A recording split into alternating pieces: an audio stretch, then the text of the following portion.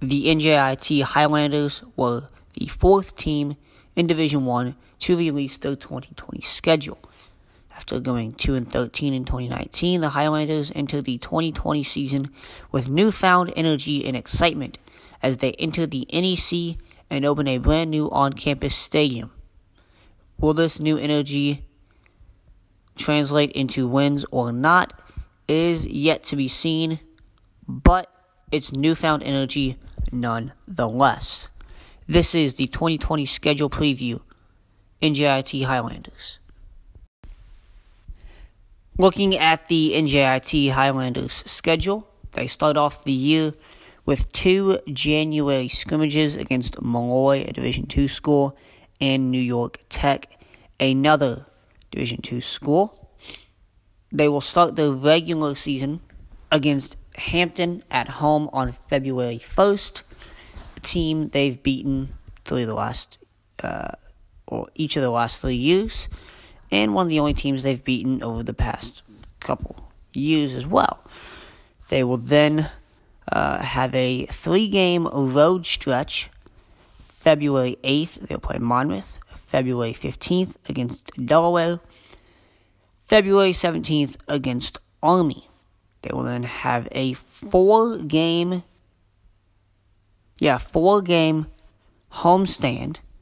February 22nd against Lehigh. February 29th against Siena. And opening the March slate of games, March 7th against Manhattan. Little Metro New York battle, if you want to put it that way. I know it's New Jersey, people. They will then open their NEC play, their first ever conference game in program history against LIU, another Long Island Metro New York team who is entering a new era as well as they enter Division I for the first time. They will then play all these games at NEC, by the way, these next games. On March 21st, Robert Morris. The 28th, that one's on the road. The 28th at Wagner. April 4th against Merrimack, another team moving up from D2 to D1 after winning 2 Division II titles. April 11th, they play Mount St. Mary's on the road. April 18th, they will play at home against St. Joseph's. And April 25th, on the road against Bryant to close out the season. Some key games for the Highlanders, obviously Hampton. They're 3-0 against that team all time. Highlanders and the Pirates have been at the bottom of the barrel when it comes to D1 lacrosse, but both essentially entering new eras this year, with Hampton having a new coach and NJIT entering a conference and opening a new stadium. Both kind of looking to start off on the right foot here. Monmouth on February 8th. They faced Monmouth each of the 5 years they've been in existence. The Hawks, Monmouth lost. They've beaten NJIT for the most part, but the Highlanders got their first win over the Hawks last season, 8-5, one of their 2 wins, and sort of an upset type of win. They beat Monmouth 8-5 last year at home. They will then play LIU, which is another crucial game here, as both teams kind of entering new eras, I guess you could say. I know I'm saying that a lot, but it's really true, especially with the NEC adding all these teams this year. LIU, Merrimack, and NJIT. Open up NEC play with LIU. This will be the first matchup between these two schools. And between 2 new NEC conference foes. Same as against Merrimack, the defending, they can't defend it anymore, but back-to-back Division II national champions. They actually, I don't believe they can compete in the postseason for 2 years now, because they're going through that whole phase.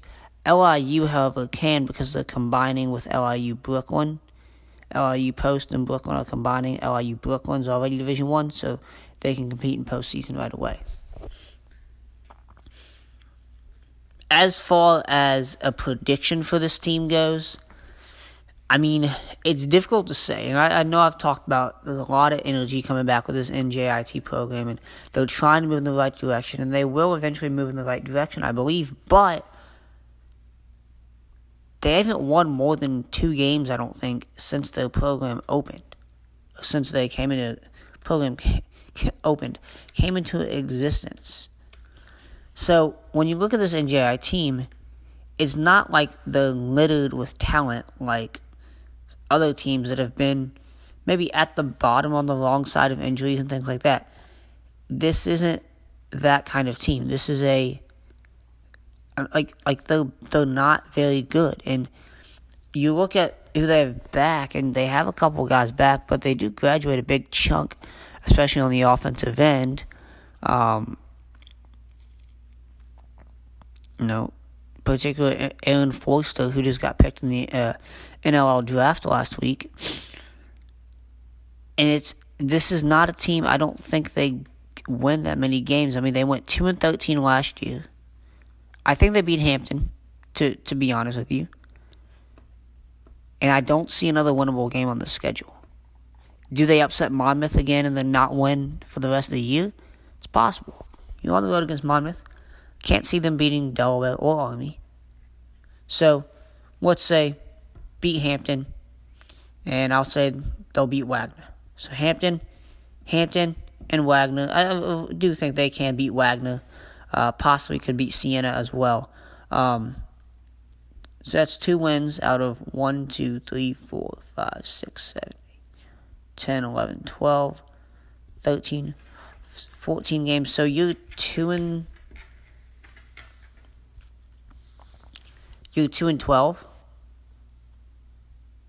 2-12.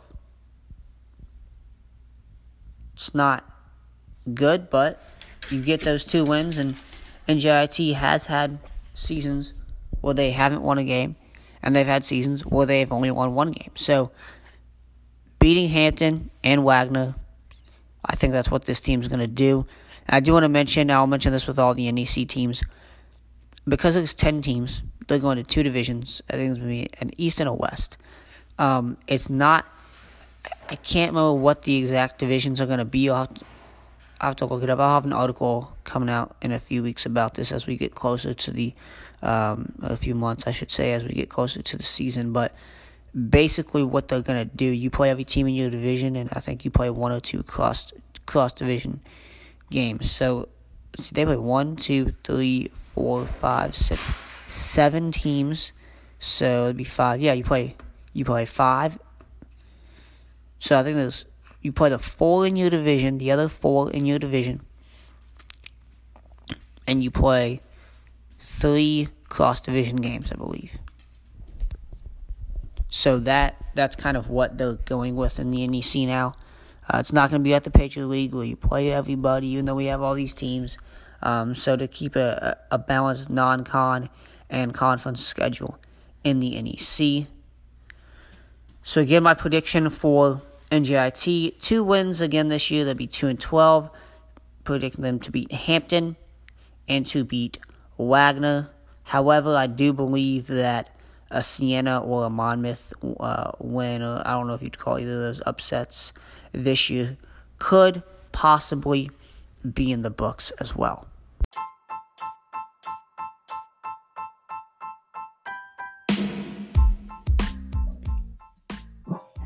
Thanks for listening to the Lacrosse Bucket podcast. As always, you can find us on lacrossebucket.com, on social media at Lacrosse Bucket, Twitter, Facebook, and Instagram. Lacrosse Bucket, well, it's always lacrosse season.